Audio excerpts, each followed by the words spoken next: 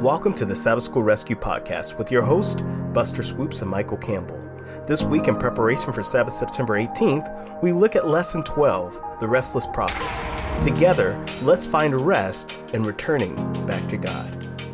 The Sabbath School Rescue Podcast is hosted by Michael Campbell and Buster Swoops at Southwestern Adventist University. We love learning and sharing God's Word, and together we have 18 years of pastoral experience, and now we have the privilege to dig deeper into this study. All right, here we go, Lesson 12, The Restless Prophet. And before we read the memory text today, back by popular demand, we have Kayla Goodman with us once again. Yeah, excited to have you, Kayla. Yes, one of our senior theology majors. Go ahead, Kayla, you're going to say something? Oh, I'm just saying I'm excited to be here. Yes, volunteered. Well, kind of made her volunteer, but we enjoyed her having her here so much last time. And absolutely. Had a lot of our audience comment on it, so we brought it back. And so our memory text this week is taken from Jonah chapter 4, verse 11. The New King James Version, it says, "And should I not pity Nineveh, that great city, in which are more than 120,000 persons, who cannot discern between their right hand and their left, and much livestock." We see here Jonah, who should be pitying, right? But God is saying, What about how I feel? What about what I'm going through, right, as well? Mm-hmm. I think it's sometimes some things that we forget, that we actually serve a God that feels, the God that has compassion, that has empathy, sympathy, and mercy. Yeah, absolutely. And I just love the story of Jonah here, because it's just a good reminder as we've been going through this whole journey this quarter, and as we're now looking at the restless prophet, that and finding true rest is in Christ. But when there isn't that, people are in search of it or running away from it. And Jonah's just that classic story of running away from God. That's very, very true. And so, Michael, I'm going to let you lead us on the Sunday's lesson, which is running away. And we'll discuss after that. Yeah, so Jonah 1, we're just kind of following through the biblical text here, chapter 1. The word of the Lord came to Jonah, son of Amittai.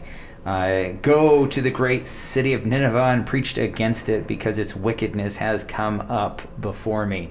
And it's a great text here of, of course, he flees and sails for Tarshish, just running away from God here. God's telling him to do something, and he's just the most reluctant of prophets. And, I think about it. I think every prophet is usually, at least a true prophet of God, is a reluctant prophet, right? I mean, who when God places that call on your life, you're just like, really, Lord? Are you sure? Is that me, really? I mean, maybe I should be doing something else. And so here is Jonah, and he's fleeing. He's this reluctant prophet. It's definitely not our usual theological training program, right, Kayla? Right. So as we have our students, we're encouraging them, and just to think of this whole process here. It's intense. Yes, it is. Yeah, it's funny you say that, because COVID has changed our field school, but even before that, my first year, we had field school here, and 6 weeks is really intense. Mm-hmm. And then I brought in a pastor who actually graduated from a school that's in South America, and he talked about his field school experience. He says, they sent us out with very little money, very little food. He's like, and we're out about 16 hours a day giving Bible studies all across town. He's like, and the average weight loss is about 40 pounds, whether you need to lose it or not, right? And all the students in there were complaining about the long hours and everything else. They kind of said, oh, wow, we don't have very much to complain about, right? We don't feel so bad anymore, right? Exactly, right? But you talk about that reluctancy. Sometimes it comes up in our own lives, right? Mm-hmm. Yeah, so here's God placing that call upon him, and he's just running as hard and fast as he can in the opposite direction. I think there's a kind of a principle here that if we don't listen to God and pay attention to what God's saying that we should be doing or whatever it is, our natural inclination is to fight against it, and we keep fighting. And the process, we push ourselves away in the opposite direction. Sometimes we run away in the opposite direction, but that's really what's going on in a nutshell here. But let's get into this whole 3-day rest thing and what happens next. Walk us through that, Buster, and Kayla, I want to pull you in here. Yeah, so I was going to actually have Kayla read for us Jonah 2, 1 through 9. I know it's a little bit longer, but it's Jonah's prayer while he's in the belly of the fish. So while she's reading that, I just want the audience to think about it, pray on it, and think about his words. Okay, Jonah 2, verses 1 through 9. Then Jonah prayed to the Lord his God from the fish's belly, and he said, I cried out to the Lord because of my affliction, and he answered me. Out of the belly of Sheol I cried, and you heard my voice. For you cast me into the deep, into the heart of the seas, and the floods surrounded me. All your billows and your waves passed over me. Then I said, I have been cast out of your sight, yet I will look again toward your holy temple. The waters surrounded me, even to my soul. The deep closed around me, weeds were wrapped around my head. I went down to the moorings of the mountains. The earth with its bars closed behind me forever. Yet you have brought up my life from the pit, O Lord my God. When my soul fainted within me, I remembered the Lord, and my prayer went up to you into your holy temple. Those who regard worthless idols forsake their own mercy, but I will sacrifice to you with the voice of thanksgiving. I will pay what I have vowed. Salvation is of the Lord. You see the whole gamut of his experience there, right? Yeah. But notice where it ends up which is him not only repenting, but him connecting with God on such a deeper level. When he talks about the temple, the lesson brings out this point as well, which is not talking about the Jerusalem temple, was talking about the heavenly sanctuary, where we can truly communicate with God. And he had this connection with God. And he's saying, hey, I remember there. I remember who you are. I remember where you brought me from. And thank you for giving me this chance before the chance even comes, right? Yeah. And we notice that it's here where he is spat out.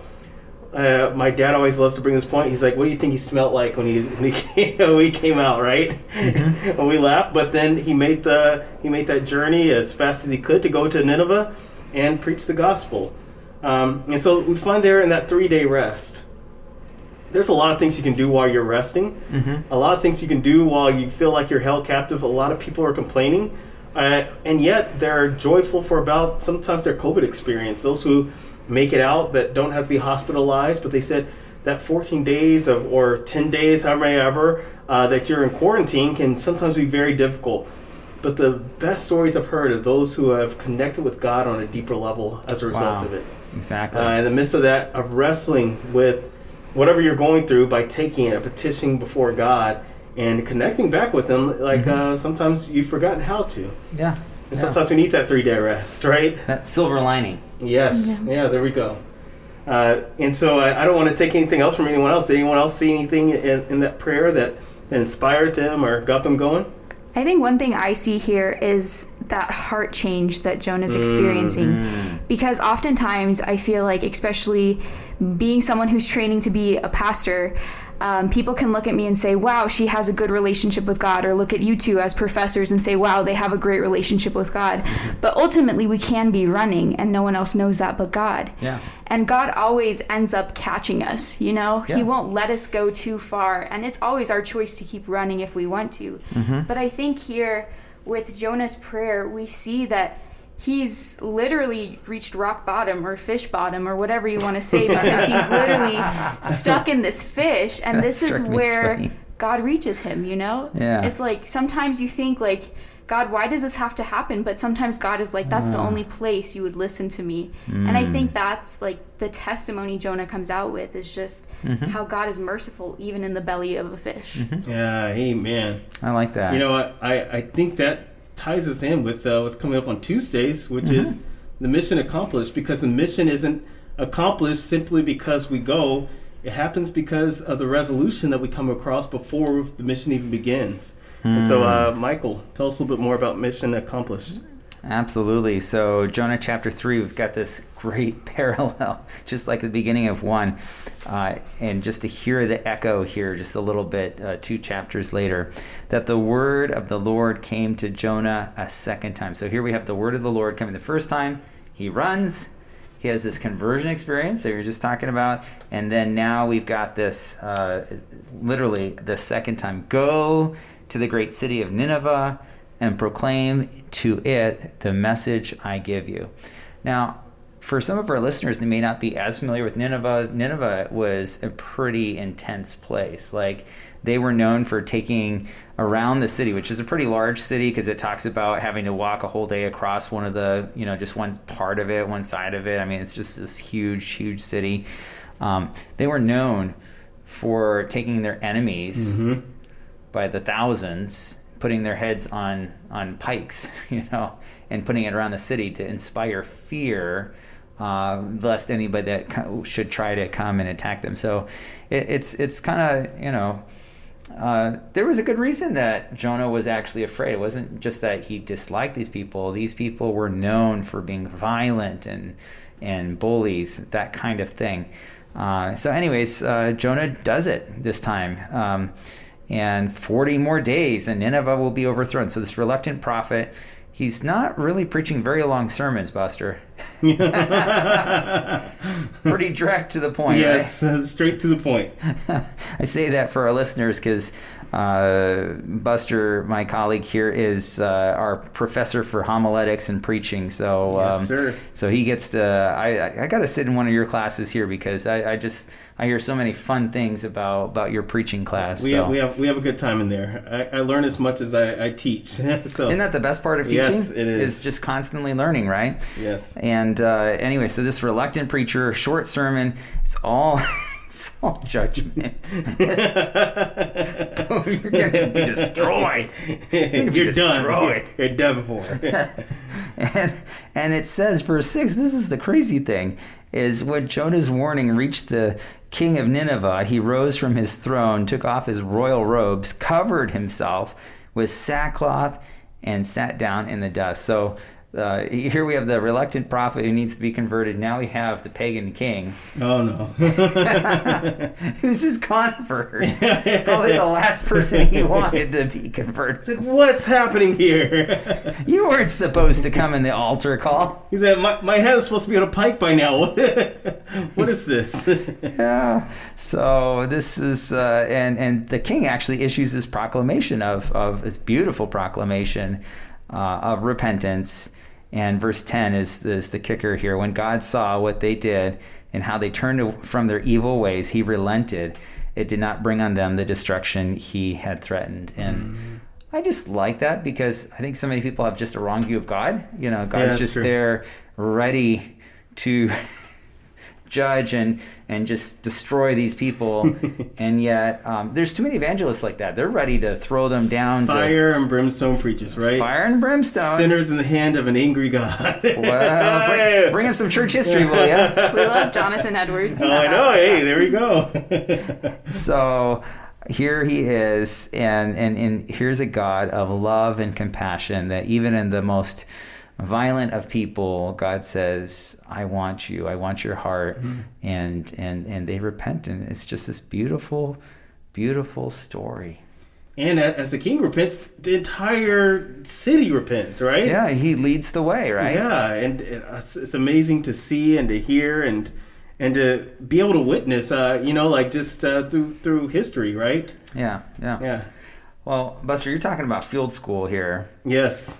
And you have some people that just come in, and you don't just convert a few people, but you get the head of the state, and then the whole country converts. I don't know. How would you react, Buster? I have some friends that are in some countries that are pretty closed. Yeah. And, if they get one convert, they are pretty elated, grateful. Right? So I can imagine having the head of a country being converted, and then all of a sudden he says everyone else is as well, and everyone's like, no, we really are, right? Yeah. They not just go through the motions, but they go through the heart motions. Yeah. And to actually be able to witness that and see that, it would be in my eyes, a cause of celebration, right? Which kind of, I don't know if you mind, Michael, if I segue into Wednesday's lesson. Yeah, I was headed that way because I wanted to see how you'd respond with field school, right? But, it's funny, our first field school, I'm not a huge numbers person, but we worked with evangelist David Machado, and they're the Hearst Church. There are 45 baptisms that came in. But the reason why I mentioned that is because I talked with a pastor not too long ago. It's probably a little less than a year ago. And I said, It's now been 3 years. I said, how many of them are still there? He says, Buster, he says, by the grace of God, because of small groups and everything else established afterwards, he says, I can say maybe one or two have fallen off. He's like, but he's like, our entire culture almost changed because all these people stayed. Beautiful. And it's amazing, right, to see that happen. And the pastor's happy, the evangelists are happy, our students were happy, and in their meetings they had about another 40 from their different meetings that came about. But here, go ahead. I was just going to say, before we go on too far, I think, Kayla, you had your first baptism this summer, didn't you? Yes, I was just about to say that. So talk to us a little bit about that for just a second before we move on. So I've been working at my church with Arlington and with Younger Generation Church, and I've been their pastoral intern this past year, and I've been working with a lot of people, doing a lot of things, and with that I've had the time to preach a few times. And one day after church, this family, we were walking them through because they said 2 of their kids wanted to get baptized, and that was really cool. And so I got to kind of walk them through the whole baptismal process. And this little girl, she came up to me and she looked at me and she was like, Pastor Kayla, I want to tell you something. And she recited basically verbatim, word for word, my sermon from 3 weeks before. Whoa. And I was like, I don't even know if I could do that at that point. Right. And she looked at me and she was like, can you baptize me? And I was like, aww. Yes. And I was crying. She started crying. And the coolest thing was she was like, when I grow up, I want to talk about Jesus like you do. And it's really cool to still see her at church and see her family, and her parents are overjoyed, and it was just really cool to be able to be there with her and make an impact that I didn't even realize was happening. So, this is another testimony to that. Our family went to go see Kayla her last message because she did a joint evangelistic series with Danny Verdugo, and her last sermon there, my wife afterwards, and she doesn't say this about a lot. She's like, I would definitely attend her church. Cool. Because you did a very powerful biblical sermon. And so thank you for allowing God to use you, Kayla. Thank you. Absolutely. And so that kind of brings us to this, though, right? Yeah. Imagine that young girl coming to you and saying, hey, I want to be baptized. You're like, I knew this was going to happen. God, how dare you use me to, Well, this is what I was trying to get. This is a contrast. Can you imagine? But, this is kind of near and dear to my heart because my kids love the story of Jonah. Yeah. And so sometimes we'll have Alexa read it in the contemporary English version. And I can't stand chapter 4 because it makes them speak with a British accent.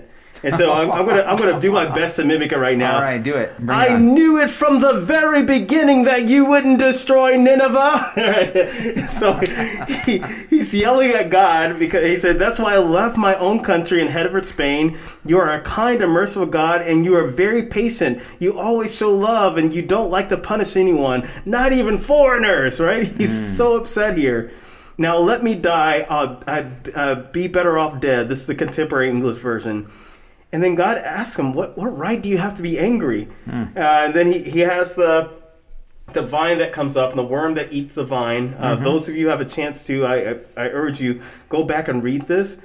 But then he does this object lesson. He says, Jonah, do you have the right to be angry about the vine? Yes, I do, he answered. He says, and I'm angry enough to die. But the Lord said, verse 10, you are concerned about a vine that you did not plant or take care of, a vine that grew up in one night and died the next. In that city of Nineveh, there are more than 120,000 people who can't tell right from wrong, and many cattle are there as well. Don't you think that I should be concerned about that big city? And then it leaves it there, right? What happened to Jonah's heart afterwards? I don't know. I'm hoping that he got the object lesson. And I think not only the biblical author did that on purpose, I think the Holy Spirit superintending did it on purpose, because how is your heart, right? If your church is playing an evangelistic series, you're like, oh, it's going to take too much time. These people are going to come in. We don't know who they are. They're going to change the culture of our church. Praise the Lord. Yeah. If all of heaven celebrates and shuts down because one person who was lost is now found, how much more so should the people of God do the exact same thing? Love it. Right? And so anybody else have anything to add to that according to Jonah chapter 4, 1 through 11? When I think of this, I think of a kid storming off angry. Like, I know you both have Temper kids. tantrum? Yeah, Petulant child. That is Jonah. He's just frustrated. He's slamming his door on God, and God's like, I don't even use doors, but okay. And it's just like, come on, like, and it's just like, the best possible outcome is happening from this, and yet he's still so angry. And like, God's just like, hold up, like, when did this happen? What's going on? But like, just the mercy God still has for Jonah, and like the mercy, like the lesson God's teaching Jonah through this, you know. And like, I see that loving God in that picture of like, he's like, I'm like, and Jonah's like, I knew you weren't gonna do this, like, come on. And like, God's just like, you know, like, he's just showing him like, these are my children. You are my child. And you're more mad about a tree that a worm ate? Like, come on, dude. I raised you better than this. And it's like, we got to work together. We got to show you what is right. Like, come on. We're on this journey. And that's why I'm using you. Because God could have used anyone. But he chose Jonah. While knowing Jonah was going to probably react like this. And he was like, I want you to see my mercy. Because I could have used anyone. But I want to use you. So you can witness my greatness. Oh, man. Michael, this is why the student has become the teacher, right? Yeah. Feeling schooled here. That's good. Yeah, and I think this is bringing us home to a two-way street of Thursday's lesson. So, Michael, take us to that two-way street. Well, basically, the Kling Bells who wrote the lesson this quarter are taking us back to, or I should say forward, since we're in the Old Testament with Jonah, to the book of Jude, this tiny, tiny little book that often gets overlooked, verses 20 to 23, just that one chapter, right? But you, dear friends, by building yourselves up in your most holy faith and praying in the Holy Spirit, keep yourselves in God's love as you wait for the mercy of our Lord Jesus Christ to bring you to eternal life. So as each of us are waiting for Jesus to come, here's a moment in love to build one another up. And, this is this last week I've had some rather strident or vigorous, however you want to call it, online discussions on different issues. And I think it's okay. It's good to have discussions and stuff like that. And, different viewpoints and share information and, what's your source for that? Those are very appropriate questions. Yeah, that's true. But I noticed that one particular person was making increasingly stronger and stronger statements, and I was concerned. And I decided, I needed to call that person just to pray with them. I said, I'm not calling you to change your mind. I'm just calling because I want you to know that I care and that I just want to pray with you. Well, that was not very well appreciated. Really? No. In fact, I haven't gotten a call back from that. But I thought, sometimes we're more concerned that we're right ourselves rather than making sure that we're in right relation with each other. And I think that's true interpersonally. It needs to be true in the educational setting. It needs to be true in the church. It needs to be true in our homes. And it needs to also be true with our online conversations and how we deal with other people. That we're not just, and I think this is what this is talking about, keeping yourselves in God's love. That means that in everything we do, we've got to make sure that we pray through that, but that we keep ourselves in God's love. And that's got to break down to the nitty gritty, how we live our lives. And I like this. I feel like these are online social media principles, how we need to connect with others online, as well as all aspects of our lives. Yeah, it's true. I think of Romans 12 or 15, but if at all possible, live peacefully with men. Right. And sometimes you realize that if at all possible means sometimes it's not possible because you've done everything possible that you can to make amends, right? And sometimes it's not possible because you're not willing to open up your own heart in order for that to happen, right? Yeah. So absolutely. You can either be the catalyst or you can also be the cataract through which that doesn't happen. And so prayerfully, this is an introspective time for us to say, what happened to the old adage that it's okay to not be in uniformity. Yeah. Right? Wow. We can be in unity and not be in uniformity. We can still be in unity, and you be anti-vax and I be vax, or vice versa, right? Yeah. Or mask versus mask. We can still be in unity. And I know that's a hard press, right? Yeah. But what I'm saying is, in all this, don't allow this to be a distraction between what matters most, which is our relationship we have with God, loving God, and loving others as much as we love ourselves. Love it. And don't allow anything to detract us from that. Well, I want to hit these last two verses before we kind of wrap up on Thursday here. Verse 22, and I think it's building what you just said, Buster. Be merciful to those who doubt. Again, it's okay to, in this case, it's framed in the framework of faith, of doubting. I think some people are worried that if I have any doubts, then I'm going to be lost or whatever. No, the Bible recognizes, and here in the book of Jude, be merciful to those people. We all have doubts. If we, at various moments in our lives, have those introspective moments, right, where we're just kind of, very true. What am I doing here? Kind of thing, kind of to pinch ourselves, and so be merciful, because we don't know when we're interacting with someone else where they might actually be in their own personal journey, right? And then verse 23, save others by snatching them from the fire. To others show mercy mixed with fear, hating even the clothing stained by the corrupted flesh. So again, our goal at the end, and this is my takeaway from this, is that whatever we do should be done in a spirit of being redemptive. That's what Jonah, I think that's the lesson that Jonah needed to learn.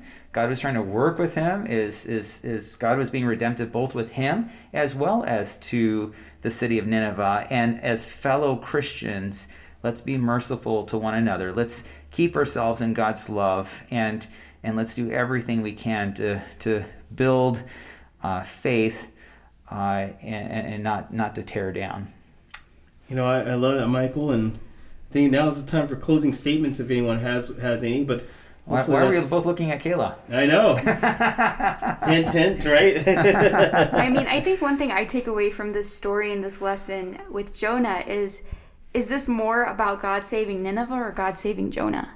Is this about Jonah choosing to run so far away from his original calling and the place God has put on his heart that God has to take him back and through this and show him this is what love is. This is what mercy is. This is what compassion is. And I want you to witness this firsthand because I want you to then go and show that to others. And I think that's the real thing to take from, I take from this story, is you see such a twisted group of people, the Ninevites putting people's heads on pikes and such, and yet they become so loving and so caring, and it's just that fully heart change. And I feel so much time in Christianity, we think we have it all and we think we're right, but we haven't had that heart change, and God takes Jonah on this heart change journey, and it's now go and show others. Amen. I think that brings everything full circle. It does. That's what God's after for most of us, or for all of us, which is that heart change. And hopefully we can have some introspection and retrospection and all sorts of other sections, right? But most of it's time spent with God so that we can actually have that heart change. Love it. Well, I think on that note, let's put a wrap for another week. So this is Sue. And Swoops. And Kayla. Signing out. As we put a wrap on this week's lesson, this is Campbell Swoops signing off. By the way, we want to give a shout out to our sponsors, the Southwestern Union of Seventh-day Adventists and Southwestern Adventist University, which has for over 125 years provided a Christ-centered education just 20 minutes south of Fort Worth, Texas. We love teaching with personal colleagues, offer quality academics, and provide numerous ways to get involved both on campus and across the globe.